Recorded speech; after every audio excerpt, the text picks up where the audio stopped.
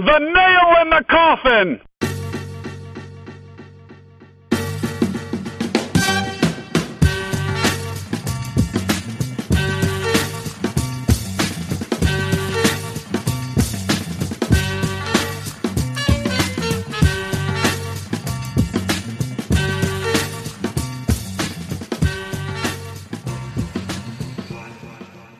It is the week between Christmas and New Year's, and that can only mean one thing.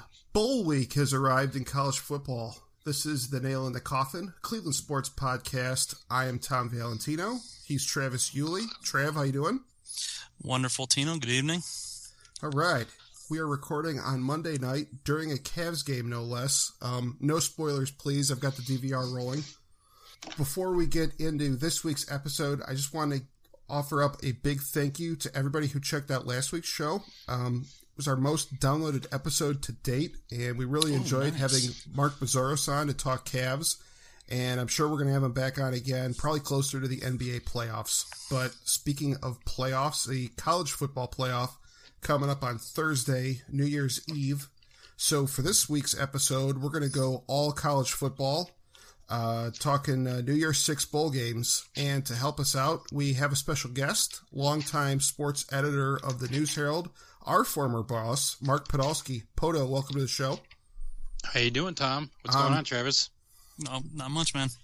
So, guys, we're going to run through just the New Year's 6 bowl games. I don't really have a lot of interest in any of the other ones, and I don't think anybody listening does either. And what better place to start than with the first one coming up on New Year's Eve? A little matinee special. Florida State and Houston playing in the Peach Bowl. Florida State, a 7-point favorite. Houston, coached by former Ohio State offensive coordinator Tom Herman. How do we feel about this one? Well, let me just, can I interject? If you haven't seen The Force Awakens, I think that might be a perfect time to go see The Force Awakens right around noon on New Year's Eve and skip this one. But sorry to interrupt. Go ahead, Travis. No, you're fine. I think what Tom Herman's done at Houston's been nothing short of it's been pretty damn impressive. I mean, they were a bowl team last year. I think they won 7 games last year, but you kind of always had the feeling that in terms of the like mid-majors, the other 5 as they're called, those non-power 5 teams, you always kind of had the feeling that Houston was one of those teams that could potentially be like a sleeping giant. What with all that talent that there is in Texas in terms of high school football. And if you could get a guy like Tom Herman in there who can really score some points and get a good offense going, they could really shoot up pretty quickly. And they showed that this year. Their quarterback, Greg Ward, I want to say he went for like 2,500 passing and I think over 1,000 rushing. And then they had their running back had almost 1,000 yards too. So they should have 2,000-yard rushers by the end of this game. And their offense is just incredibly efficient. I think the biggest problem is just Florida State's got more talent than Houston's seen all year. Dalvin Cook was a stud all season. So I think Houston has the potential to maybe score some points, but I don't see him slowing down Florida State. Poto, I think I read that Everett Golson, the quarterback for Florida State, is going to be out for this game. He did not travel with the team. Is that right? Yeah, there was a death in the family, I think. Yeah. So he stayed behind. Here's the thing with these kind of bowl games that are really tough to predict.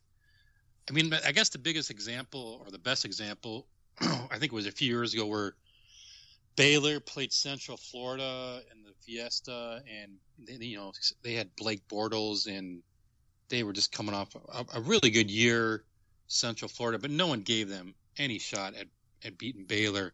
And it always comes down to these bowl games: who wants to be there, who's motivated, and who's got something to prove. And you look at Houston, and you could probably check off all those boxes in their favor. But like Travis said, Florida State's got some great talent. I mean, if you have not seen Dalvin Cook play, and this was definitely the year of the running back in college football. Oh, no, he might be the best of them all. I mean, really, when you look at it, I mean, Florida State, they were a nice team, but they really didn't capture that national landscape that they did when they had Jameis Winston. So you really didn't see, I think, the greatness of him. But I checked him out a couple games. He is a player Yeah, And he's I think a real deal. he'll be a stud in the NFL. And all these guys, Elliott, Derrick Henry, they're probably all going to be great in the NFL. But who's going to be motivated in this game, and who's going to want it more? You know, they're in this oddball time slot where people are going to be prepping for New Year's Day. This might not be a game that's going to garner a lot of attention. You know, people are getting ready for New Year's Day and New Year's Eve, and then they're ready for the 4:00 game. You know, this game could be sneaky good. I mean, something tells me this is going to be 35-10 kind of game, but I don't know. I'm kind of hedging both sides, but I wouldn't be surprised if Houston made this game. I wouldn't be surprised if they won this game. And let's get into one thing about Ohio State and their offense. I know we're kind of looking ahead. I know we're going to be talking about the Fiesta Bowl, but did the Buckeye offense, did they miss that guy or what? And Tom Herman this year? Early in the season, it was like night and day. You were wondering what the hell had happened. Part of that was the quarterback situation, but yeah, I think if you look at like the Michigan State game specifically, even late in the season, they just didn't really seem to know what their identity was, even though every person watching knew what their identity was. But yeah, you point out the games where sometimes one team just doesn't really care. You saw it with Utah versus Alabama a couple years ago. You saw the Boise State Oklahoma game a couple years before that. You're right pointing that out, that like it seems like in these big bowl games, that one team that maybe most people don't think should be there seems to be the one that is the most excited to be there. Right. And that could be one of the things you see here. Did either of you guys think that Tom Herman might jump for another job with all the openings at the Power 5 schools? Did he might just sign sit back and wait for Texas? Did he sign a big deal though to stay with Houston? I thought he signed a 1-year extension for $3 million. I mean, it's big money wise, but it's not long. It's huge money for a coach at Houston. There's no question he's that's going to be a short stay there. I mean, there's rumors that Kevin Sumlin jobs easily. I mean, there's rumors that Kevin Sumlin might be on the hot seat at Texas A&M. I mean, go from Houston to the SEC. That's the exact path Kevin Sumlin took. He went from Houston to A&M. So who knows what's going on there? Is A&M really that great of a job though? It's an SEC school, but they're an SEC. Yeah, there's a lot of schools that are SEC schools that doesn't necessarily make them a good job or a good fit. Yeah, I mean that's a good point. I mean, but is it better than South Carolina? Oh yeah, I think. Yeah, I would say so. Yeah, I don't know. You have so much in-state competition for recruits there, because you're going head-to-head against Baylor, TCU, Texas, and Oklahoma, plus everyone else in the SEC. I don't think that's as great a job as maybe people think it is. And I think, personally, kind of the Kevin Sumlin was brought out from behind the curtain this year without Manziel there. That's not much of a wizard, really. And they were stuck in a funk before Manziel got there. He had 2 good years, and maybe they're at the point of where they really should be at, a 7-8 win team. I don't know. Yeah, like regressing to the mean. And I think, it's one of those things where you might have, if you can get one stud guy, you can maybe have a couple 10-win seasons in there, but I don't think you can consistently win there, even if you're the right coach. I just think it's not a great situation for a guy. Yeah. I think there will be better opportunities for him. I think USC would be a better job than that, and he didn't even entertain that idea this year. Yeah. I mean, Tom Herman, if he wins this game, he's going to be roll out the red carpet for.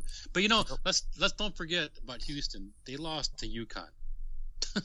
You know what I mean? So so we'll see what happens. But again, these games, half the battle is mental with these bowl games.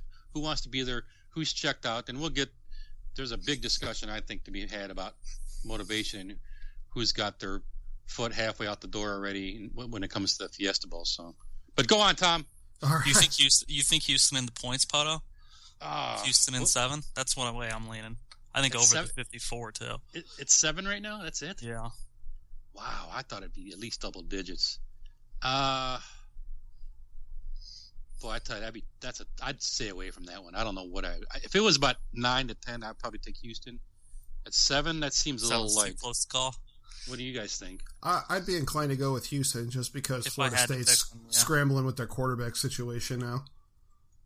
Yeah. Although McGuire, when he was in there, he put some points on the board after Golston's backup. So, yeah. I don't know. We'll see. That's definitely going to be now I'm kind of intrigued by this game. I think I actually might watch this game. I don't know. We'll see. It's a college football game, man. You can watch it no matter what the stakes were. New Year's Eve, exactly. So. All right. Sugar Bowl. We're going to fast forward ahead to January 1st, the last game of the New Year's Six, just in terms of our get them out of the way games here. Sugar Bowl down in New Orleans. Ole Miss, 7-point favorite against Oklahoma State. Speaking of teams that may or may not be motivated, Oklahoma State, right up until the last week or two of the regular season, was looking at a real good shot at the playoff, and now they're here. Ole Miss, meanwhile, their defensive tackle, Robert Condice, suspended for the game. I think he was caught with pot. So what do we think? He also jumped off a 2-story balcony of his apartment. Jumped out of a window of a hotel. That's not good. This guy business. Sounds perfect. Wait, this guy sounds perfect for the Browns. You know what I mean? Jesus. Hey, wait, save that for so. The hey, listen. show. This matchup disappoints me. I understand why it was made. Oklahoma State is 10-2. They're ranked 16th by the College Football Playoff Committee, but I wanted to see Ole Miss. I would love to see a rematch of TCU Ole Miss because I think Ole Miss would have something to prove in this game. And I'm just a big fan of Trevon Boykin. I think TCU, just a bad luck for them. They had some injuries at the end of the year. Boykin goes out, and just they lost at the worst time. But I would personally love to see TCU Ole Miss in this game. And with Ole Miss, guys, think about this one. If Ole Miss had beaten Arkansas, I don't know if you saw this game. This game went to we've discussed it. Yeah, this has been a great what if. That lateral where the guy just kind of throws it up is the last desperation of all time, and the guy runs it for 20 yards in a first time. Ole Miss wins if they stop that play, they win that game. And they're in the SEC championship game. They're probably playing. I don't know what they're not in this game. I don't know where they're at. They probably, I don't know where, they probably still would be in this game. Or because, how would that work? Because if Ole Miss had beaten Arkansas, Ole Miss would have had the tiebreaker. Because Ole Miss would have been the SEC. They would have been the SEC. Alabama. And what do you think would have happened to Alabama in that scenario? Alabama would probably be. Would they still be in the playoff? Oh yeah, they'd probably be. I think they'd probably be in the Fiesta against Ohio State. What, you don't think Alabama would be in the playoff right now? Oh no, they wouldn't be in the playoff. No, if they didn't make the championship game, no. If Old Miss would have won the SEC with 2 losses, do you think they would have been in the playoff? I think Stanford probably would have been ahead of them. Wow, that'd have been almost really like 2 touchdowns to Memphis. I almost wish that would have happened. That would have been such fun. That would have been such just to see the world burn. You're the Joker. And I think people clamoring for not to get off. I'm getting off tangent here, but people talking about when you're going to make this an 8-team. If that scenario would have played out just like you said, Travis, I think that would have set the wheels in motion almost immediately. Well, they've basically said that 8-team. Yeah, they've come out and basically said that while people are already clamoring for that, the contract is written until 2024, and they don't see anything changing before then. Speaking of things being set in stone, I want to do a drive-by on the Sugar Bowl right now because let me tell you something. It's stupid that this game is being played on New Year's Day in prime time. I agree. That's the Rose Bowl matchup, unbelievable. I think it's less appealing than Florida State Houston, personally. I agree. The Rose Bowl has the tradition of that 5 o'clock slot on New Year's Day, and they've been in that time slot forever. And if they wanted to stay there, I understand it. But the Sugar Bowl during the BCS era moved around to different nights. And now that we're in this new era, all of a sudden, because they signed a new deal with the Big 12 and the SEC and booked this time slot on New Year's Day, they suddenly have declared themselves as immobile as the Rose Bowl. And them that bowl and that bowl alone is solely responsible for the playoff semifinals not being on New Year's Day every year. Because I think the Rose Bowl is responsible for that. No, I think you could keep the Rose Bowl exactly where it's at right now, and let it keep the time slot that it's had forever. And if you let the Sugar Bowl was willing to move into New Year's Eve, you could play one of the semifinals at noon on New Year's Day or 1 o'clock or whatever time the Fiesta Bowl is, and you could play the other one in prime time on New Year's Day and wrap them right around the Rose Bowl. Okay, so what you're saying then is that it's okay for the Rose Bowl to do it, but the Sugar Bowl can't do it? But the Sugar Bowl has a precedent of moving to other days and other times, whereas the Rose Bowl's never done that. The Sugar Bowl was never this immovable object until this new system started. Right, but we're going to have every 2 out of 3 years, these playoff games are going to be on New Year's Eve. Yep. Because if the Rose Bowl isn't one of them, it's not going to be on New Year's Day. It's the Rose Bowl and the Sugar Bowl. Those two are tied together as the semifinals.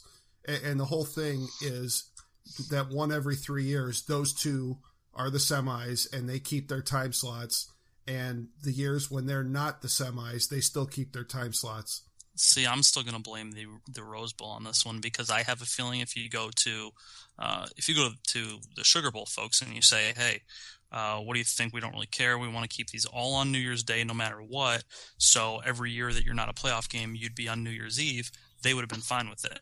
I have a feeling they went to the Rose Bowl people and they're like, absolutely not. If we're going to be a part of this, we're going to be on New Year's Day all the time no matter what. And the fact that we're watching the playoff games on New Year's Eve is ridiculous. I think it's horrible. Yeah, I mean, there's an argument to be made. You know, the thing is with the Sugar Bowl, that they signed that deal where it has to be Big 12 versus ACC or SEC, which, you know, look at the SEC this year. I mean, it kind of you know, flattens out right after Alabama. I mean, you know, LSU fell apart. Florida couldn't get, you know. There's not a single team in there that scares you. I think even including Alabama, I don't know that they're nearly as good as people are giving them credit for. Yeah, you know, they've definitely got talent, so you give them the sort of the benefit of the doubt there. But overall, the SEC this year, nowhere near what everyone wants to pretend it is. So what happens is now you got this Sugar Bowl matchup, which is just, you know, hey, it could end up being a great game, you know, but it's not two great teams, regardless of how the game turns out. This looks like an Outback Bowl matchup, or whatever, you know, Capital One Bowl, Alamo Bowl or something. Yeah, or a Holiday Bowl kind of matchup, not a marquee game. This isn't one of the premier games of bowl season. Like TiVo, like you were saying, like 8 p.m. on. I mean, come on, that's. I'm gonna go to, you know, you know, who knows? I'll watch this one, but it's like, I'm not. Right, but if we would have watched any decent bowl game at 8 o'clock on New Year's Day. Yeah, this matchup has outkicked its coverage in terms of the time slot that it got, I think. Yeah. But in terms of the game, I'm going to take Oklahoma State. Their offense was 7th in the country in passing, and Ole Miss's secondary is garbage. They're missing their best pass rusher now. I see Oklahoma State scoring a ton of points. Ole Miss will probably score some too, but I think Oklahoma State's going to score more. TiVo, what do you guys think of the actual game? 7. What did you 7? Ole Miss is -7. Yeah, I'll take Ole Miss. I like Chad Kelly. I think he's going to be a player. I mean, I'm not the way Oklahoma State finished the year. You know, that's a big thing too in terms of carrying that momentum into the bowl preparation and into the game. I mean, they just got blasted in a couple of those games where they had, you know, everybody was saying Oklahoma State, look at that schedule, everything's setting up perfect for them. And, you know, when you get, you know, in college football, you get that home field advantage. That's gold right there. And they just really, you know, what the bed. So I don't know. I'm not counting on them. So all right. We spent way too much time on these first 2 games. I know, we're 20 minutes in, and these are the get them out of the way games. I know. All right, let's talk about one let's talk about one people are actually going to be interested in. Rose Bowl, Stanford, Iowa. Stanford is favored by 6. The interesting thing about this that I came up with. Stanford was beaten this year by Northwestern, and Northwestern was routed by Iowa, and yet Iowa's getting 6 points in this game. First off, we are open to sponsors, so let's show the sponsors the respect they deserve. It's the Battle Frog or Battle Toad or whatever the hell it is, Rose Bowl. No. That's the Battle Fiesta Bowl. That's the is Fiesta that the Bowl. Fiesta Bowl? Yes. Does Rose Bowl not have a sponsor now? Let me look that up. It was used to Vizio be, for a while. I thought. Vizio, the TV company. I don't know what it is now. I agree. Wow. It should that I one can should not have a That's sponsor. a fantastic sponsor, but regardless, regarding the game, what Stanford? What did you have them, Tino? 6.5, 6? 6. And Okay. this year's Rose Bowl game is presented by Northwestern Mutual. That's crazy because I haven't seen God that bless running them. on the ticker with every single fact that ESPN shows about it. I'm sure there are some gentlemen in Pasadena in bright red sport coats who are making sure that every last T is crossed and I is dotted in terms of how ESPN is promoting this game. Of course. In terms of the game, I think it'll be exciting to see. I haven't really seen McCaffrey play that much. I've seen him in a couple of their big games. Stud. And he seems like just a kid that can do everything. His dad was the receiver for the Broncos, right? Ed McCaffrey? Yes. Yeah. Which is sort of random, but no, I mean he seems like I feel like those people are like, oh, he had the most total yards or whatever. With kick return yards don't really count for that, so that kind of padded that a little bit. They're like, oh, he broke Barry Sanders' record. Let's not act like he's Barry Sanders. Man, you're tough on this kid. Man. I mean, he had a hell of a season, and truthfully, I personally think he probably should have won the Heisman. I think he probably deserved it. You think it's funny to think if they hadn't scheduled that game against Northwestern and had padded their schedule a little bit, who knows what they're doing now? Right. I think they may have had a look at passing Michigan State potentially to get into the playoff, or even Oklahoma. Who knows? Yeah, I think the opponent isn't as troublesome as the time of that game.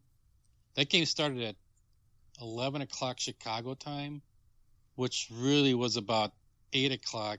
9 o'clock Stanford time. Yeah, I mean, so first game. Yeah, of the but I year, mean, the you're fact that they traveling lost, across- I don't think it matters. I mean, regardless of whether it was the time zone they were in or who they were playing, you got to think if they had scheduled someone who, I mean, Yeah, I agree with that. Season, they were a decent team this year, and you have to think if they didn't have that second loss on their record, they'd have a much more compelling case at the end of the year, probably to get ahead of Oklahoma, especially, which we saw last year, having that 13th game that the Big 12 have.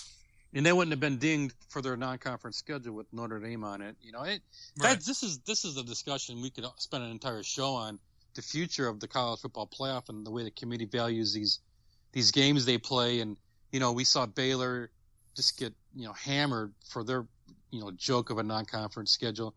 And to me personally, I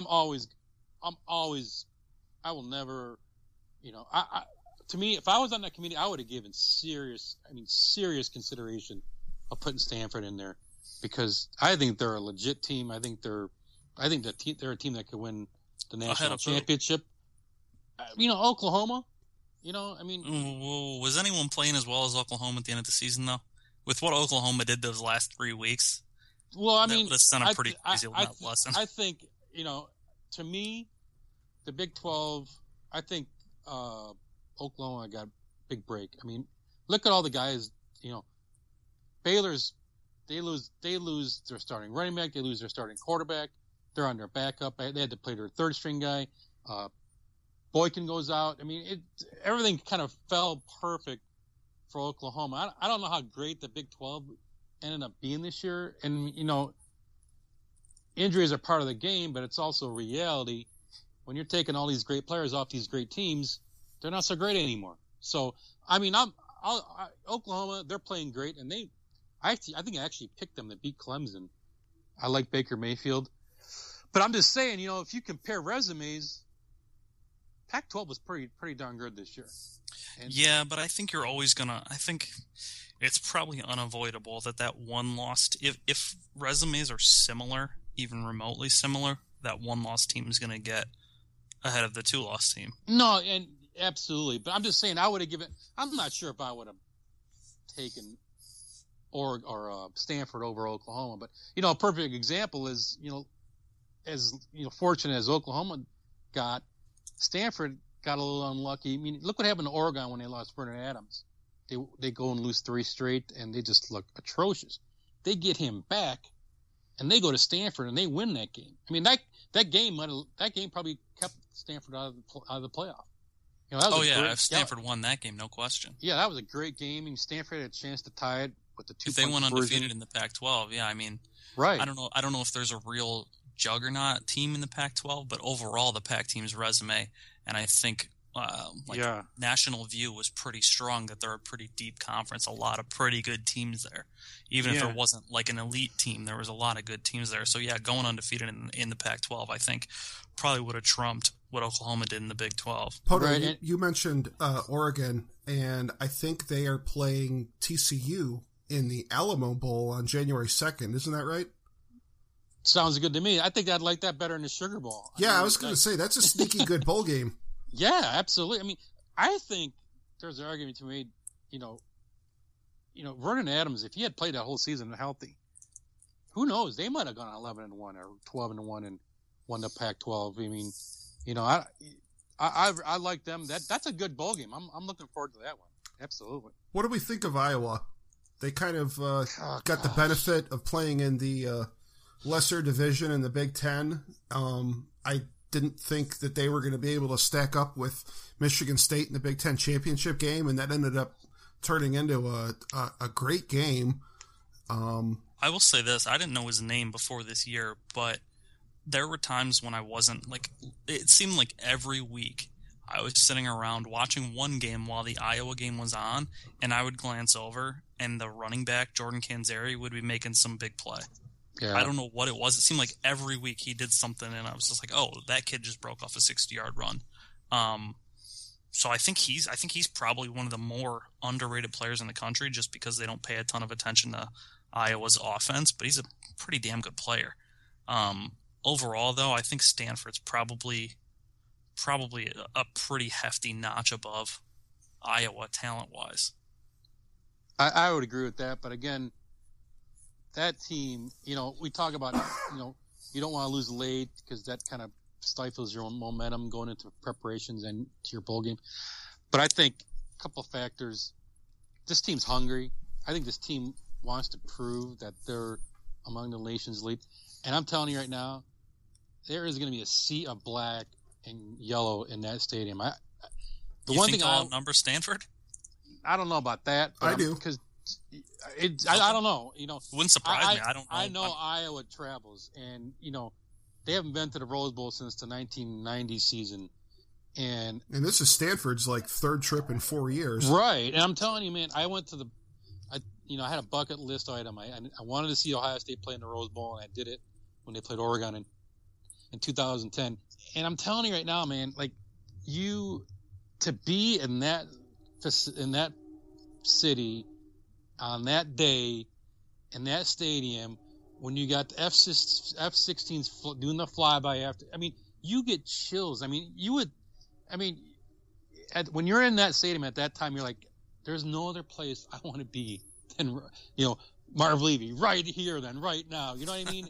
and it's just, and when you're Iowa, you don't want to play with emotion. You want to play with passion, because if you get too hyped up, it can get away from you. So I think Iowa's got to be wary of the emotion of that game in that moment, whereas Stanford, like you said, Travis, they've been there. This is kind of old hat for them, especially a guy like Kevin Hogan. So is this Kevin Hogan's ninth year at Stanford? I feel like he's been there forever. He's the Billy McCaffrey of college football. You know what I mean? I think. I would not be surprised. I personally think that's the difference in the game.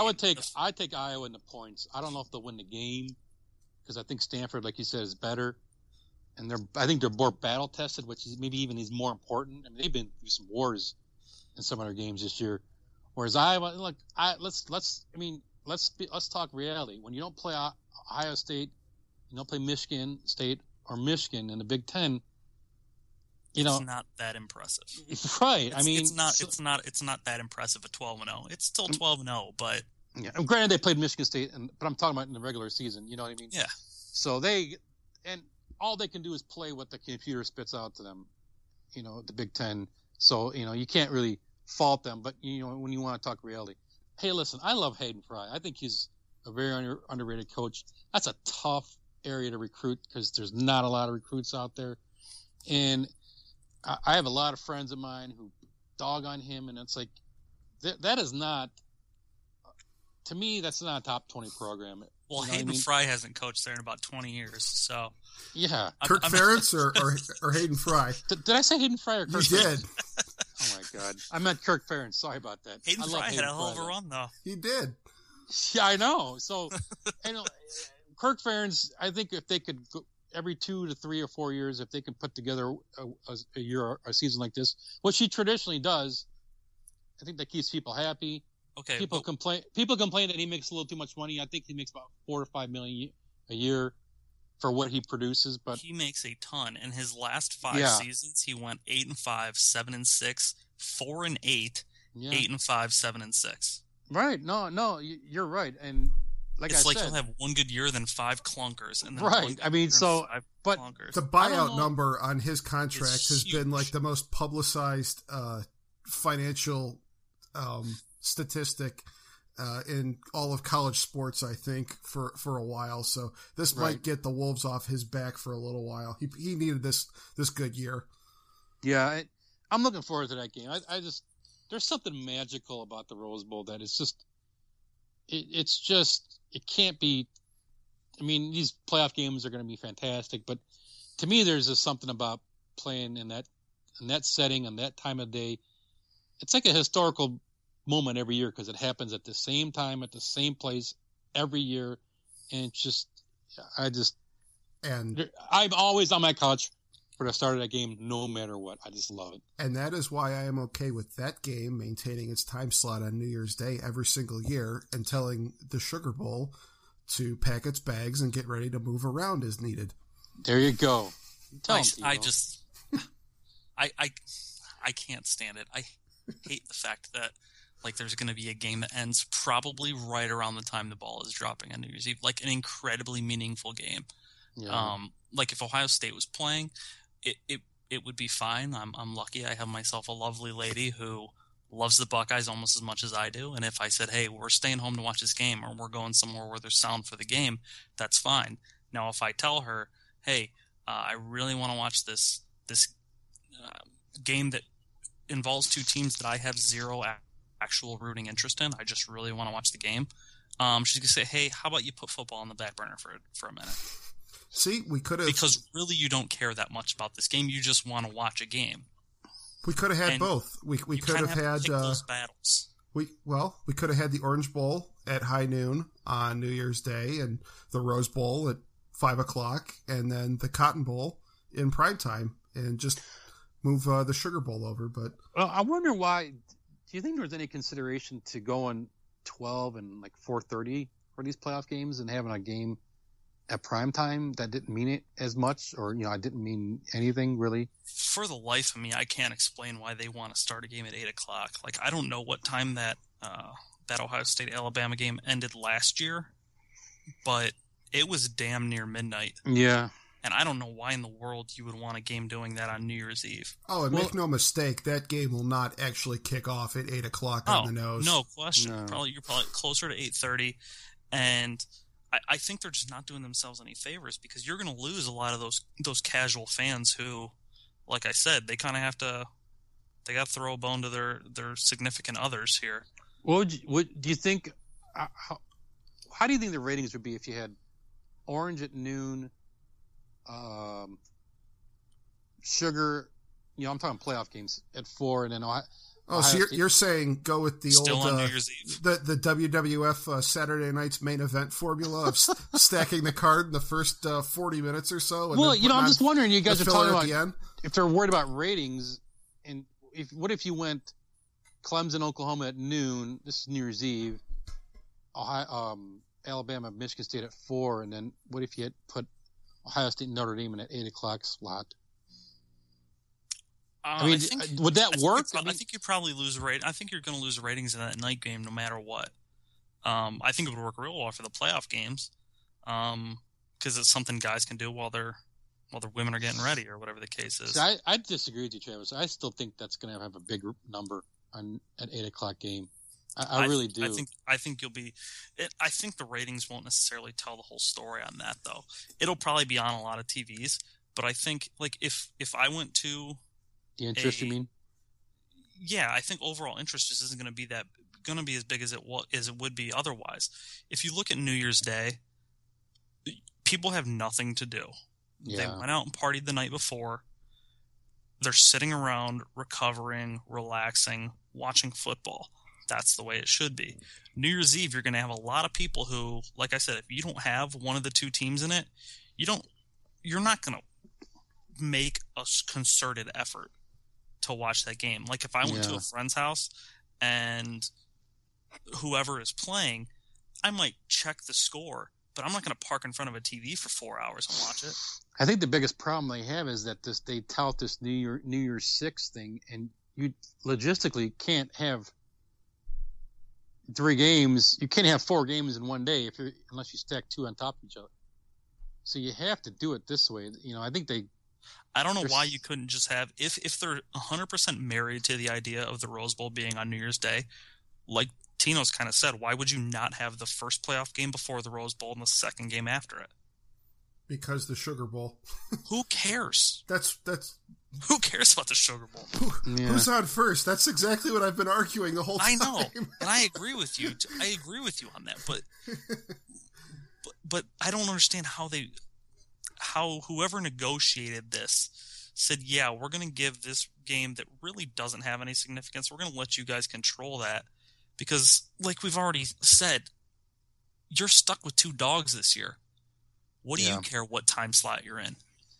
Yeah. If I don't know if that Sugar Bowl starts at 8:00, I can't guarantee that I'll park in front of the TV and watch it. And I love watching college football games, even the ones that include teams that I don't care about. Yeah, it's a tough call. It's a tough predicament, really. All right. They said they want to change the paradigm in New Year's Eve. I just don't see that happening. I think they're overestimating the casual fan. I wish you a lot of luck if that's your goal. I think that's very ambitious, and it'll be really interesting to watch. I think that the numbers, TV-wise, and the ratings for that late game on New Year's Eve, I think that the thing that's going to be really interesting to see is how they go hour by hour. If that's a good game, whether people are going to stick with it all the way up to midnight, or if it turns into a rout one way or the other, if you start seeing a bunch of numbers dropping off and the thing turns into a ratings catastrophe. They have a problem on their hand if that's the case then, because like I was saying, logistically these 6 games can't work without having one of these games up against New Year's Eve. Yeah, I mean, this is the lot they've cast, and it's set for the next decade or so. All right, let's actually, since we've been kind of touching on the playoffs so much, let's jump right into that now. The early playoff game, 4:00 on New Year's Eve, Orange Bowl, Oklahoma, number 4 seed against number 1 seed undefeated Clemson. Even though they're the 4th seed, Oklahoma is giving 3.5 points in this matchup. Wow. I saw it at 1.5. I didn't know it got up that high. Yeah. Well, let me look at my. See, I'm not a betting man. This is the first time I've even been looked at. I've been looking, at other matchups, but the betting line, I'm really. That's stunning to me. Yeah, I'm seeing it may have blown up since it first came out. Oklahoma, I've got favored. Yeah, I'm looking at every book here. Oklahoma is favored by between 3.5 and 4 points. Wow, that's kind of crazy. I think a lot of people are seeing. People are treating Clemson, I think, a lot like they treated Florida State last year. Just not really that impressed with how they went undefeated. Now, surprisingly, Florida State was, reigning national champ last year and had a better resume overall, better than what Clemson has done this year. But I don't know. I haven't been sold on Clemson all year. And to me, even, I mean, what's their most impressive win? Notre Dame, probably? Notre Dame and Florida State. Florida State and maybe North Carolina, depending on how much people actually think of North Carolina now. But, no, I just personally think Oklahoma's more talented. And right now, they're playing as well as anybody. They're probably getting that Ohio State benefit of the doubt that, hey, if you come in playing really well, it doesn't really matter who you're playing. Yeah. To me, this game comes down to the quarterbacks, Baker Mayfield and Deshaun Watson. And you know, who do you like better? I like Mayfield a lot, personally. Yeah, Mayfield, they're both pretty good. It's pretty much, to me, it's like a pick 'em, like in terms of those two guys. I mean, they do a lot of different things. They're so valuable. I mean, obviously the quarterbacks for all football teams are valuable, but I think Watson's a little underrated there, Travis. I really do. But I think Mayfield's good. I'm picking Oklahoma anyway, though. I mean, I'm really just shocked that they're the favorite in this game. Is he the most underrated Heisman finalist in recent memory? Watson? Yeah. I mean, it's hard to be underrated when you're in New York in December. That's true. That's true. I don't know if I call him underrated. I think maybe he's a little underappreciated, but he seems to get I think he's better than people expect. I mean, I think people think he's really good. I was kind of surprised he got that much Heisman buzz. I mean, I know they're undefeated. I know they're the number one team. If you're quarterback on an undefeated team, you're always going to get that buzz. You know, and I think Elliott got a little snubbed, but I mean, he got snubbed for sure. But you know, it's hard to that. Like you said, you're the running back, and everyone else had. Well, that Michigan State post-game fiasco, I think, just turned everybody off, and I think they just kind of threw him to the side. But I think Watson is very, very good. I think he throws a fantastic deep ball, and I think they like to go deep. I think this game is going to be a shootout. Watch, it'll be like 17-12 or something. But I really do think this game is going to be a shootout. You know, Oklahoma or Clemson, they play well down in the Orange Bowl. I don't know. I like this. I really like this game. I like Oklahoma by the smallest of margins, though. I would say, like, in that 38-34 kind of range. File this one away. These two teams played each other in their bowl game last year. They met in the Russell Athletic Bowl last year. Clemson beat Oklahoma 40-6. Yep. But neither of the quarterbacks playing this year played in that game. So was Watson hurt? Was it Taj Boyd still? Yeah. No, Boyd he's been out of there for a couple years. I don't remember the game specifically. Yeah, 13 was Boyd's last year. I'm almost positive.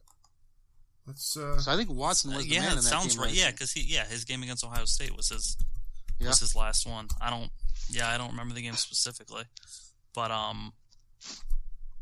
mean, it's just, I think that's one of the things. Oklahoma's much better than they played in that game. Clemson, I mean, obviously they went to town in that game, so it doesn't really, it's hard to really take too much from that, just because they're not that much better than Oklahoma, especially this year.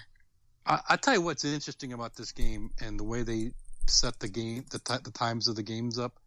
Normally, you would put that number one team in that primetime spot, but we see Alabama getting that 8:00 start, and the Big Ten, the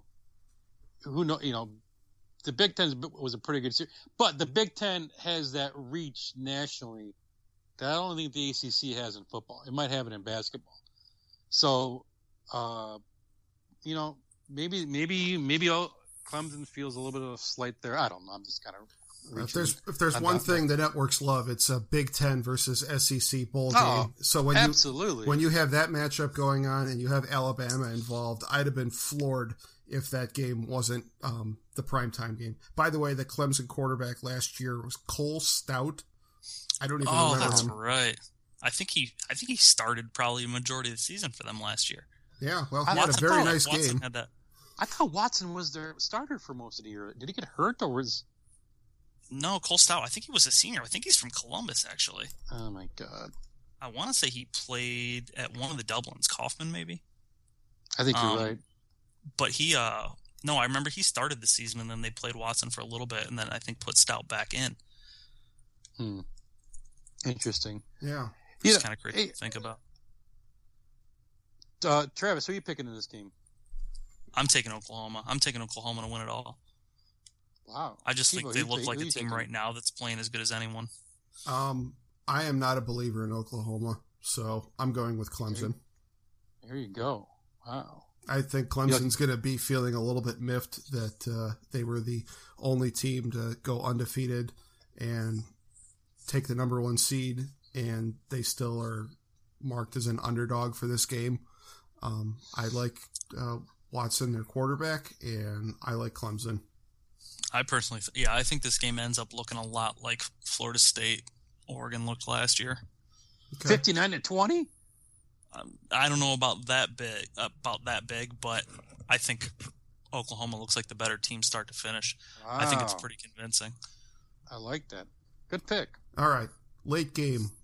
Alabama, Michigan State, Bama favored by 10. That's too many.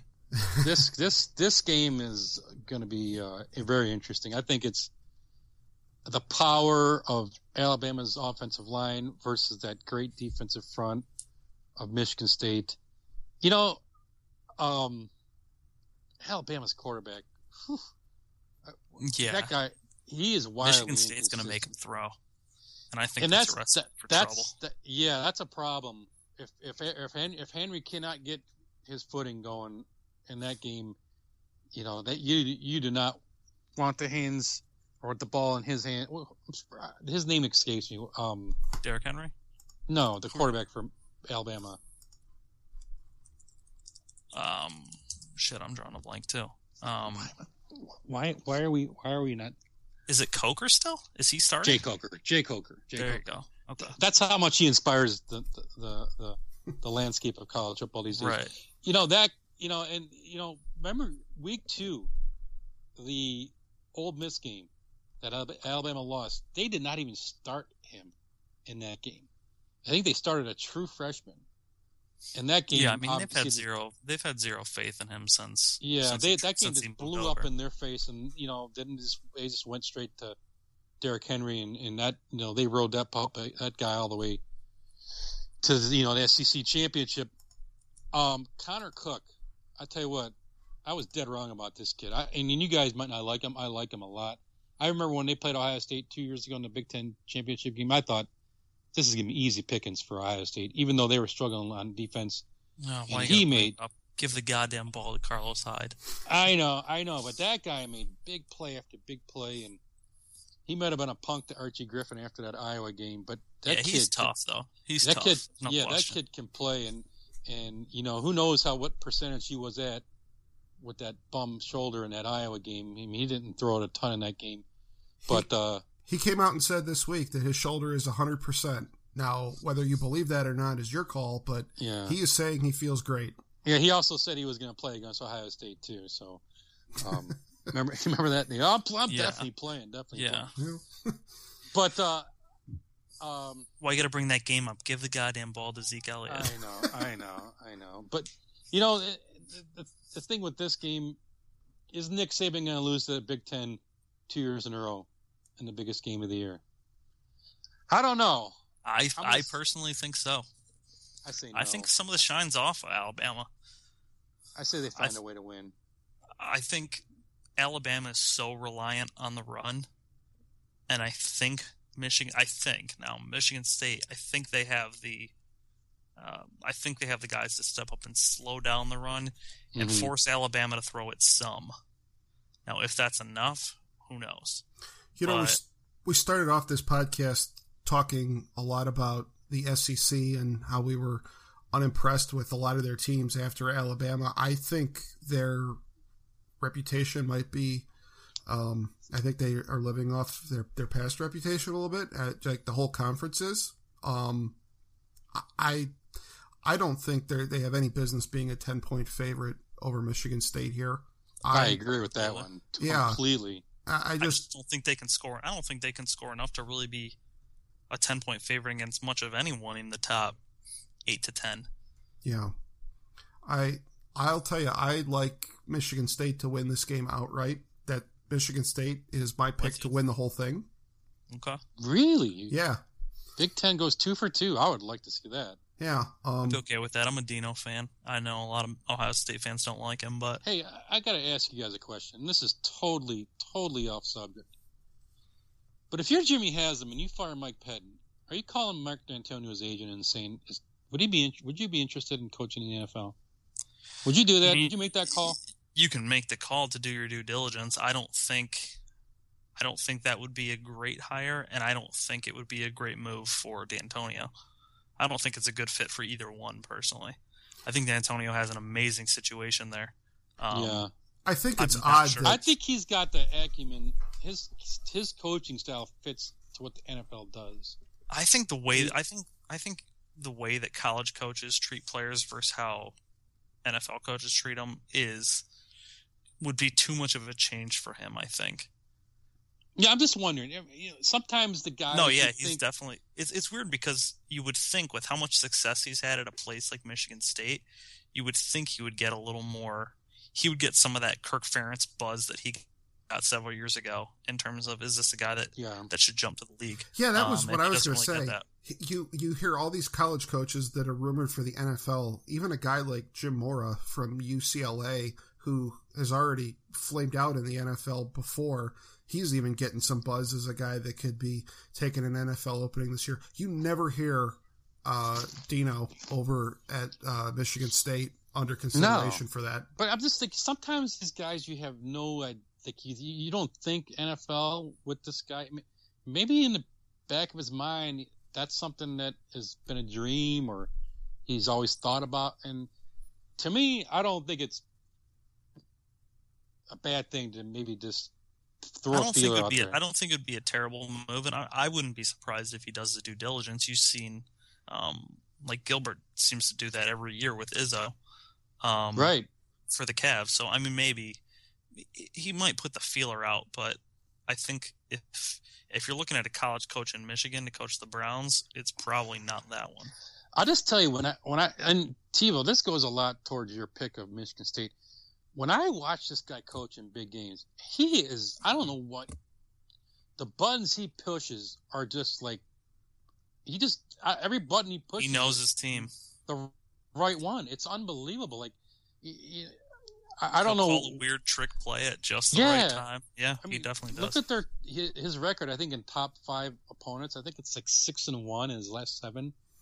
That's incredible. I mean, that's unheard of. Yep. College football. I mean, I don't. This guy, he looks like he's got something stuck up his butt half the time. But I tell you what, that guy can coach, and I wouldn't complain if the Browns were trying to get him. They could definitely do a lot worse. I agree with that. Yeah, there's no question. Poto, I think I tweeted to you about a month ago. Do we? If you're the Browns, do you go for the package deal with D'Antonio and Connor Cook? Why not? You know what I mean? Connor Cook, you might be able to snag him in the second round now. Hey. Which you never thought of. Going back to the Rose Bowl, watch out for Kevin Hogan. He's starting to get a little steam, a little buzz for the NFL. And so let's say you're the Browns and you get that first pick. You're going Bosa, number 1. And, either maybe Connor Cook, Kevin Hogan's available for you in the second round. I think they're probably going to lean that way. I know we're getting off in a draft again, but I think you're likely to see them wait until early second to get a quarterback, and go with Bosa, just because I think the gap between like Paxton Lynch and Jared Goff and a guy like Connor Cook and Hogan isn't really that big. Man, I'm just telling you, I'm taking Connor Cook 1,000,000 times out of 1,000,000 over a guy like Jared Goff. I'm sorry, but when I see this kid play in big games like Connor Cook, to me, there's something about playing in the biggest games with the biggest pressure. And it's not always about how far you can throw a 25-yard out, or what's your deep ball looking like, or how tall you are. That kid's a winner. I'm not saying he's going to be a great pro. He kind of looks like a Kirk Cousins type to me, like a guy that just good enough, but in the right situation, quote unquote, right situation, Cleveland Browns. You know what I mean? That's what's sad about that when you think about that. But But anyway, getting back to the game itself, I still do like Alabama. I still think that team, you talk about motivation, they've got something to prove after what happened to them against Ohio State last year. I'm sure that devastated that program, and I'm sure they want to fight like hell to get back, to try to, they got back. Look, they're the only one of the 4 teams that were in the playoff last year that's back. So I'm actually of the opposite mindset. I think they've probably read their own headlines a little too much, and probably think and are probably of the mindset that game was a fluke last year and that it couldn't happen again. I don't think they have the focus and the hunger that those Saban teams had 3, 4, 5 years ago. Yeah, I'm not sure about that. I think Saban, he pushes buttons pretty good too. I think he's agreeing that in them that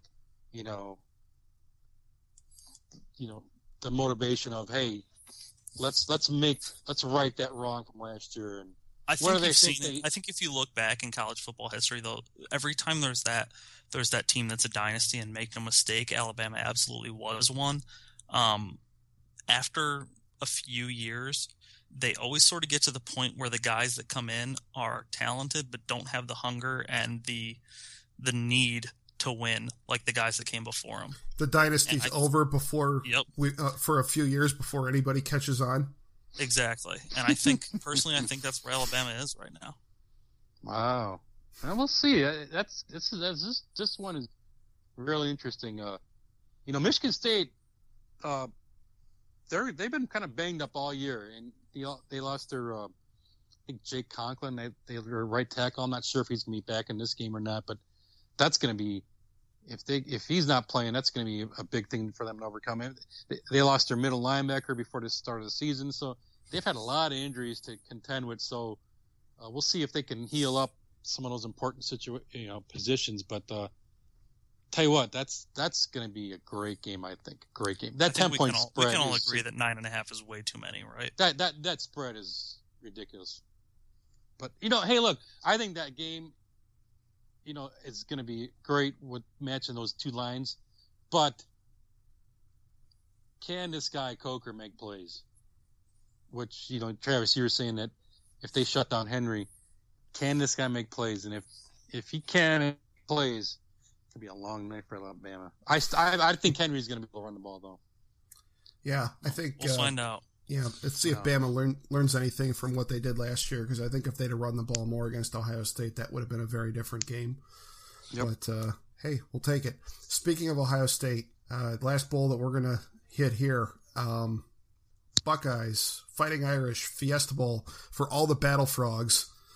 Buckeyes are a 6.5. By the way, do you know what Battle Frog is, the sponsor? Yes, it's amazing. It's like this, I was sitting in a bar during a Cavs game last year and I was watching it. It's like these crazy obstacle courses. It was funny because we were watching it and they had this 16-team bracket and number 1 was Army. And I was like, well, who the hell is going to beat Army? I think Michigan ended up in the Final Four or something. It was like, yeah, let's match these people who literally do this every day against some nerds from the Big Ten. Yeah. Needless to say, I think Army beat them by 10 minutes or something insane. Where the heck does Battle Frog get all this money to be a sponsor for one of these major bowl games? I'm pretty sure ESPN owns it. Oh, is that right? Okay, well that makes sense then. Okay. All right, sorry about that, TiVo, for interrupting. I just had to throw out there what Battle Frog was all about. I was going to say, I know what Battle Frog is because I read your column this week. So there you go. Yeah. Absolutely. But yeah, the Buckeyes 6.5-point favorites, and these teams last met in the Fiesta Bowl 10 years ago, and that was a big Ohio State win over Brady Quinn in the Irish. And what do we think in this go around? Go ahead, Travis. I think Ohio State's just.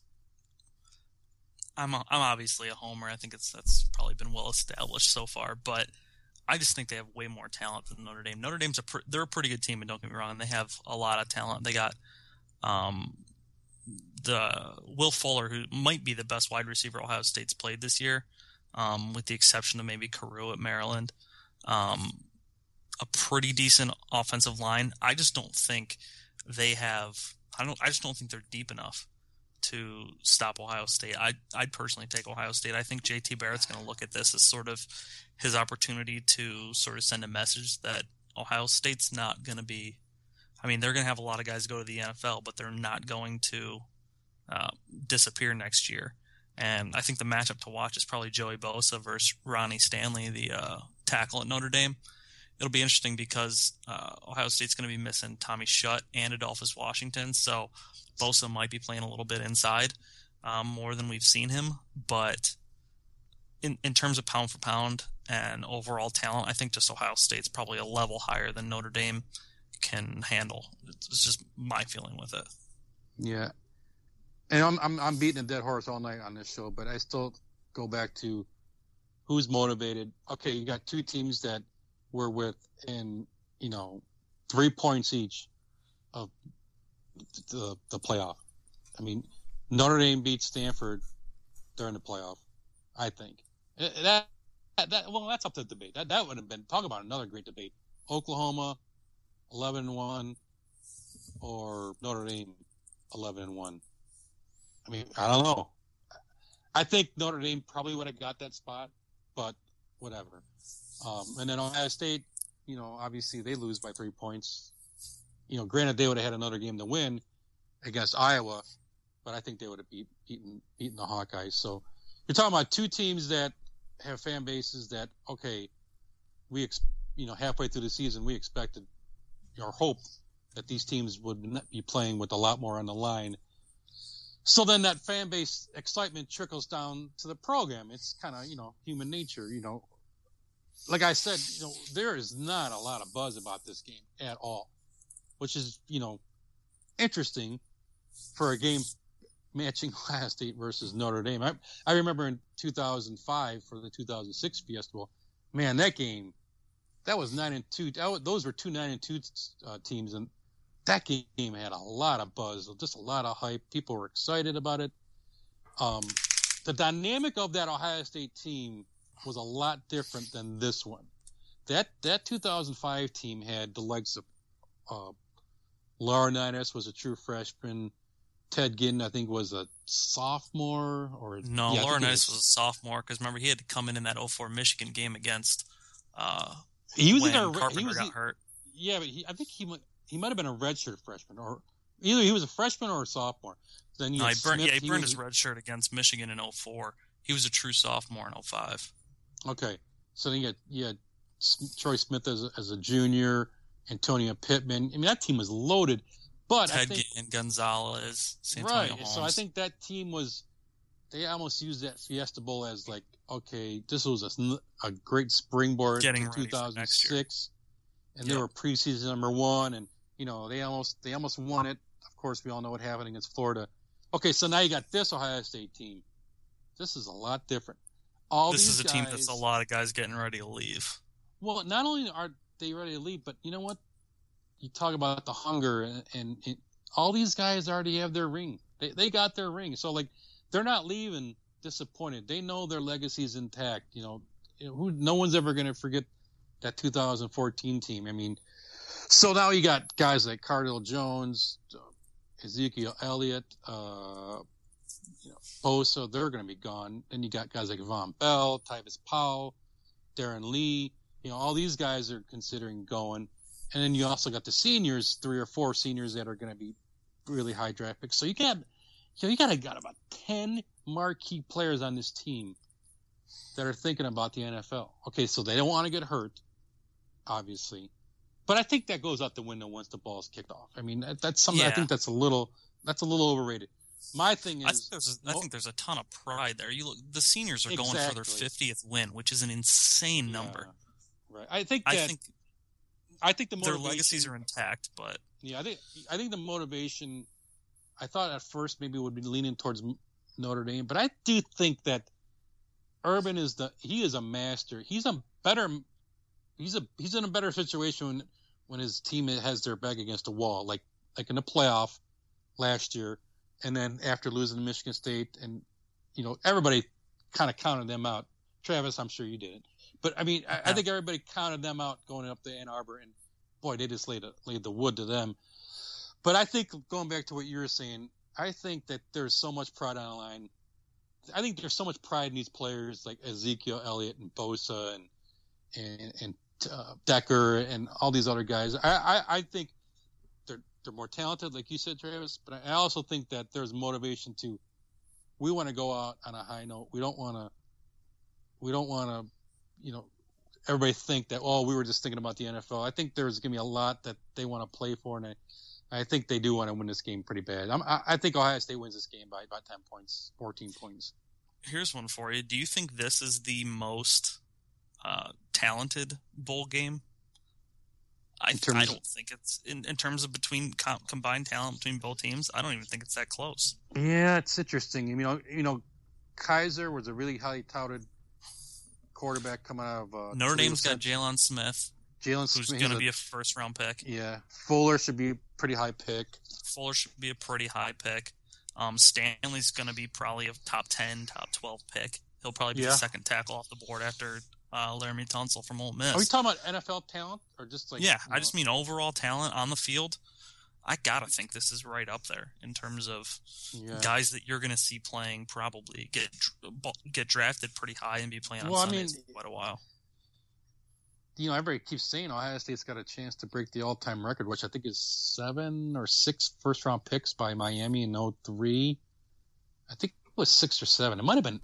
I can't remember. It was a lot, but there's a chance you could have 6 or 7 first-round picks for the Buckeyes. I think that's probably not going to happen. I don't think it's going to happen either. I think Decker will be a first-round pick. I think Zeke will be a first-round pick, and obviously Bosa. I think you're looking maybe in that 3 to 5 range. I think Darren Lee might sneak into the first round. But, no, there's no question. There's tons of talent on this team. Who do you guys like in the quarterback matchup? I mean, Barrett hasn't set the world on fire this year with his throwing. And I'm wondering, do you think they're going to put more of an emphasis on trying to fix this passing game? And I think it'll probably – they've had over a month now, I think, to get it back where they want it to be. So I expect them to – look a little more like they looked last year. And I expect them to spread it around a bit more. They're going to have much better weather conditions playing in Arizona, and if for some reason it's not a nice day there, they can always close the roof.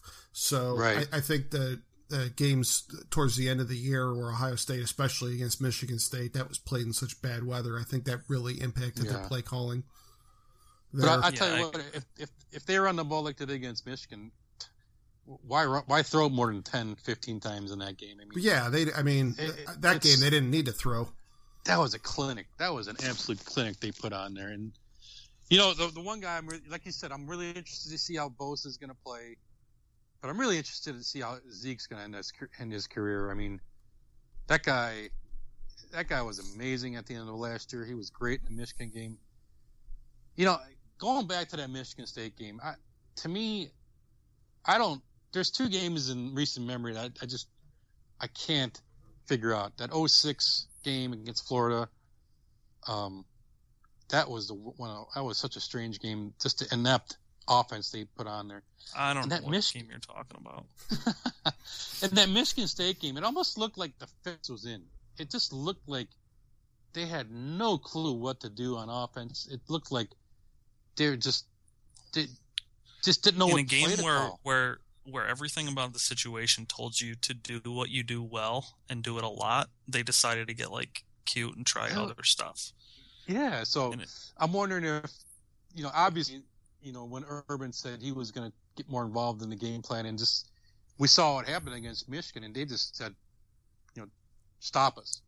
Good luck. And that was that was a gritty performance. I mean, that was a kind of an old school kind of game. Just pounding the ball, and everybody wants to see flash, and everyone wants to see throwing bombs in these bowl games and putting on a show. But I'm wondering if we're going to see much of what we saw against Michigan, just because they looked really cohesive and they looked determined and strong. And like I said, if you can run the ball for 350 yards, you don't need to throw 30 or 35 times in this game, right? Right, and I think they definitely have. I think the opportunity will definitely be there to run the ball. And even if it's not purely Zeke, they've shown that, hey, Barrett's able to do a lot of that. So I think you'll see a ton of that option where they yeah, they probably do go for a pretty big number rushing and maybe throw for 200 or so. But I don't expect them to have much trouble moving the ball. Side note, right now, how much potential does that Ohio State-Oklahoma game next year have? Yeah. That could be an incredible non-conference game. One of the biggest games we've seen in a long time. That's in Norman, right? Yes, yeah. Second game of the year. You going, Travis? Me and a couple of my friends have been talking about it. We went to Texas in 2006. We rented a van and drove from Columbus down to Austin for that game, and that was a blast. Of course you did. You saw Musburger roaming around down there, didn't you, Trev? Yeah, we did. He looked like he was already dead. I tell you what, that guy in person, he had like a powder blue leisure suit on, and he stepped out of this limo, and he probably had a good 15 pounds of makeup on his face. And he looked phenomenal. He looked like he was already in the casket. It was something else. Poto, you know he's doing the Rose Bowl this year, right? No. Oh, yes. Oh, my. How did he get that gig? They couldn't put the number one crew on the Rose Bowl because they're doing the playoff semifinal on New Year's Eve. So they had to dial up Brent. I remember the last Rose Bowl he did. His intro was, "I'm Kirk Herbstreit, and he's Brent Musburger." I'm like, oh, Brent. Oh, no. God love Brent Musburger. That's going to be, I don't get the SEC network. I have Uverse, and it's really one of my, it's one of the sad parts of my college football experience every fall. Last 2 or 3 years. I can't remember. Did he get demoted 2 years ago? Or this is the second year. No, yeah, so I really haven't. I've probably seen 1 or 2 Musburger called games, and I feel now I'm even more excited for the Rose Bowl. I gotta tell you, that's gonna be phenomenal. So hey, let me ask you guys this: on a scale of 1 to 10, how do you feel about your excitement level for these games, these 6 games coming up? I'm gonna call it about a 7. Just because I'm still pretty into it, and I'll definitely watch at least part of all of them, but I'm not anywhere near where I was last year. No, not yeah. I'm probably about the same. I'm still a solid 9 for Ohio State just because it's the last game of the year, and above all else, even though the Cavs look like they're going to be a force, and college football is my biggest thing. It's what I get the most up for. So the end of the season to me is just, it's always kind of bittersweet, and I want to enjoy that last moment. In terms of the other 5 games, I'm probably a solid 7, I guess. I don't really care who wins any of them, which is weird. I'll watch them and I'll be interested, and I'll probably pick a team to root for, and I probably want Oklahoma and Michigan State, and I'd probably root for Oklahoma specifically, for whatever reason. I don't know why. But I'm not to the point where I'll get upset if one of those teams doesn't win. Yeah, I'm about a 7.5. I do think they've got a problem with these other games, like the Peach Bowl, the Sugar Bowl. In there. Yeah, but they had that last year, like TCU, Ole Miss. That looked decent on paper, but that was a disaster. And and who knows? Maybe one of them turns out to be like that Baylor Michigan State. That game I didn't really have much interest in it. It turned out to be a hell of a game.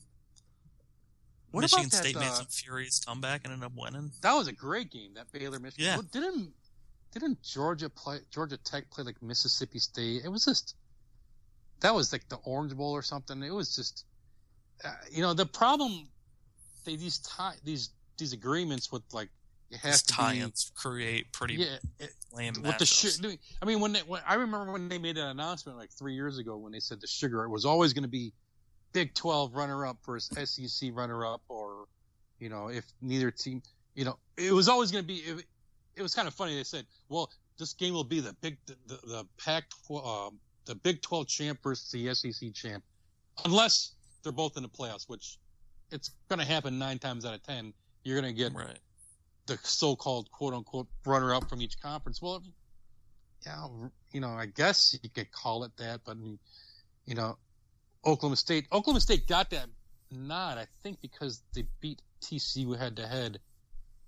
But I think I would rather see TCU in that game. And like you said, Travis, about the strength of the SEC, I mean, it would be nice to see like Leonard Fournette and LSU in there if they hadn't, gone south. Falling apart after Bama. Oh my gosh. And Florida just looked awful, toward the end of the year. And so I think if they could figure out a way, I wish they could just say, we're just going to get the best teams and we're going to put them in these games. But of course, that's not always the way it works, because we all know about, fan bases and selling tickets. And, if you had Sugar Bowl of, I don't know, whoever, just Stanford versus, whatever, Florida State or something, you wouldn't sell many tickets. And that's really the bottom line with these games when it's not the playoff. On the bright side, we are getting 5 versus 6 and 7 versus 8. Yeah, right. So, I mean, I guess there's a trade-off, you know what I mean? So, I guess you can't have these games like that. I mean, ideally, that's what they said they were going to do when they created this. We're going to have the top 4 teams play each other. But then after that, you're going to have, 5 versus whoever, 7. And, but then, when you look at the way it trickled down, you got Oklahoma State 16 versus Ole Miss, whatever, 13. That sounds like the Outback Bowl or whatever you want to call it. Not exactly a top tier game. So I'm not sure why they felt the need to include, I thought that when they had the BCS the way it was with those rotating 4, I'm not sure why they felt the need to add the Sugar Bowl and the Cotton Bowl. Why didn't you just keep it at 4? Yeah. I mean, the Peach Bowl. The Peach was the one that was really included. That was not really quote unquote part of the group. I mean, historically, Cotton Bowl wasn't in there either, I don't think. Yeah, I mean, the Cotton Bowl had it was a big bowl, but it had history. But it was outside the BCS. You guys aren't really old enough to remember this, but the Cotton Bowl was that was a marquee game in the 50s and 60s and 70s, and really into the 80s and maybe even the early part of the 90s, and then it kind of teetered off. Started, probably about the mid 90s. It really kind of when the BCS started. Well, the problem with the Cotton Bowl is that the Cotton Bowl facility itself is kind of dog. It's not the greatest facility. Now, when Jerry took that over, that changed everything. I mean, that's a whole new ball game. So, I mean, but you what get sort him of world involved. are we in where next year the Peach Bowl is going to host one of the playoff games? I know. Give me a break. break. Don't complain, Travis. If Ohio State's in there. And you could drive to that game, no problem, man. One day. It's on goddamn New Year's Eve again. Oh boy. So what? So if Ohio State's playing in a national semifinal, you're going to complain that they're playing on New Year's Eve. What more will you have to do? Are you kidding me? What more will you be doing? I'll still be excited and I'll still watch it, but we can all agree that the Peach Bowl does not deserve that designation, correct? Well, the problem is they got to get 6 spots. You got to get 6 locations. Atlanta's, this might sound stupid, but Atlanta is now the home of the College Football Hall of Fame.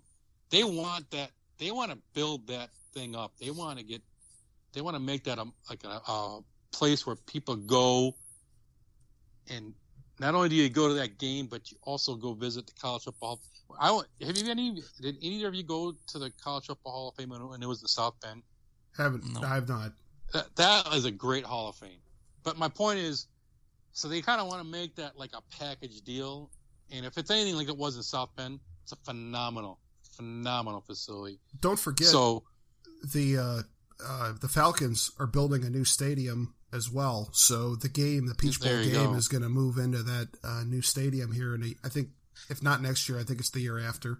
I mean, so let's go over this real quick. So you got the rose, the orange, the cotton, the sugar, peach, okay, sugar, so those are, fiesta. Well, what I'm saying. Okay, so wait. So you need 6 venues. You got Arizona, LA, Miami, Phoenix. I'm Dallas, New Orleans. So you got those 5 locations. If it's not Atlanta, who else would you rather have it be, or what city would you rather have it at? Indianapolis. Play a game in the North for once. Yeah. Just once, I want to see Alabama cross the Mason-Dixon line. That's not a bad idea, but the problem is you and I are not like them, meaning the people who are in charge of bowls. They want to make this If Detroit can get a Super Bowl, why can't a playoff game be in the Midwest? That's unbelievable. They had a Super Bowl twice there. Yeah. But I'm saying, okay, so you're looking at sort of nice weather location. I'm not sure who the sixth spot would be. I mean, they always want... Atlanta makes sense. It does make sense. There's really no one else. They have an indoor stadium. It makes sense. Unless you go to Midwest, like you said, I don't know what else is left. Yeah, I mean, the thing is, they want all the semifinals tied to the bowl games that are already existing, so they wanted games that had some sort of cachet, and for the Cotton Bowl, that was pretty easy. Where you would have a chance to get a game... Yeah, they're going to save the championship games for those. Where you'd have a chance to get a game in the North would be for the national championship, because those are not tied to bowl games. Right. This year... I think there's a day, Travis, you'll have a national championship game in Indianapolis. Yeah, not the next few years. I think... Next year's next year's in Tampa, and the year after that is in Atlanta. So Atlanta gets it. I've got them up here. A game every year. So this year it's in Glendale. Tampa? Yeah. Next year it's going to be at Tampa at the Buccaneers Stadium. Yeah. Is that going to be Raymond James? Wow. Yeah. 2 years from now, the 2 years from now it'll be Atlanta, and then the following year after that it's going to be at the 49ers Stadium in Santa Clara. Oh, the Field of Jeans. I don't know about that. That's amazing. That's a great nickname. And that is 100 times better than Chris Berman's The Big Bell Bottom. So, the Field of Jeans, I love that. They're enamored with San Francisco, but people, man, that weather there. And they better get that damn field in shape by then. I was going to say, have you seen that field? With some of their, it's atrocious. Man, but, probably because of the weather over there. Well, yeah, and the Super Bowl's there this year, I think, isn't it? The problem with, have you ever been to San Diego? San Diego is so beautiful, and problem is though, now they're San Diego's losing the Chargers. Qualcomm is not a great facility. I've heard, so I think that would be a ideal place. Now think about that. Okay, so the Holly Bowl probably has a little more historical relevance than the Peach Bowl. Holly Bowl has been, some great games there. I wonder if they were in the running. But again, I don't know. Like you said, they're creating a new facility for the Falcons to get the College Football Hall of Fame there. It seems like a natural fit for them. So we'll see how it plays out. Yeah. All right. We are past an hour and 20 minutes. We are running well into overtime here. Should probably get out of here, wrap this thing up. For the record, just to put a bow on it, I'm going to go ahead and say Ohio State beats Notre Dame and covers the 6.5 point spread. And when we're doing this podcast 10 years from now, we're going to look back and say, how the hell did that Ohio State team not even get into the playoff, let alone repeat as national champs? Yep. So, any other parting shots from you guys? Well, I'll just say Oklahoma or Michigan State in the championship game. Since we didn't necessarily cover that game. And Tebow, you talked about how we're going to look back at this 2015 team and wondering how they didn't win the championship. The great Lou Holtz once said, you don't have to be the number one team in the country. You just got to be the number one team in the stadium. And they got no one to blame on themselves when you really look at that. The way they performed against Michigan State. That's a game that is going to live with them for a long time. But, like I said, with their legacy, it's not like they leave empty-handed. They got a national championship. That's the weird thing about kids between ages of 18 and 22, 23 years old. You just don't know how they're going to react. I mean, they're young adults, and they all have bad days. And you hate to hear that. You don't want to hear that in sports, but you kind of forget that these kids really are young men, and it's hard. It's hard. This is a perfect example of how hard it is to repeat, and that's why teams like 94, 95, Nebraska, you talk about all-time greats, some of those other teams that repeated, just how hard it is. It's 0-2 Miami. It's really, it's another. That team may have more example. talent than anybody that's ever been on the field. Yep, it's just so stinking hard to repeat. So, but they go 12. If they're 12 or 11, 12-1, hell of a season. 12-1. So we'll see. Yeah. Yep. All right, Poto, before we let you go, anything you want to plug to our dozens and dozens of listeners? Well, I do read our weekly college football column at the News Herald. I call it After the Tailgate. So I'll have one more this season to kind of wrap up the season. I always throw in my preseason number or my preseason top 10, kind of look ahead to 2016. And then if you want to follow me on Twitter, I'm at mpoto. So that's it. Beautiful. Excellent. Well, hey man, this was a good time. Really appreciate you joining us, and no problem. Enjoy the bowl games. Absolutely. All Thanks, right. guys. I appreciate it. It was fun. Excellent. All right. Hey, listen, everybody, if you're still with us, a reminder, you can subscribe to our show on iTunes and Stitcher and any other podcast app you might like for your phone. And if you're listening on your computer, you can always check out any of our previous episodes at our new online home, thenailpodcast.com. For Travis Yulee and our special guest, Mark Podolsky, I'm Tom Valentino. Thanks for joining us, and we will be back next week.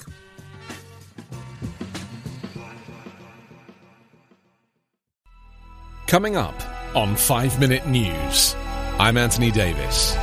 You might think it's partisan because maybe it's critical of one side or the other, but it's not. It's just the truth. And I think that's also something that's kind of unusual for Americans listening to the radio or to podcasts, because the news landscape in the States has been so partisan for so many decades. So 5 Minute News is verified, truthful, independent, unbiased, and essential world news daily.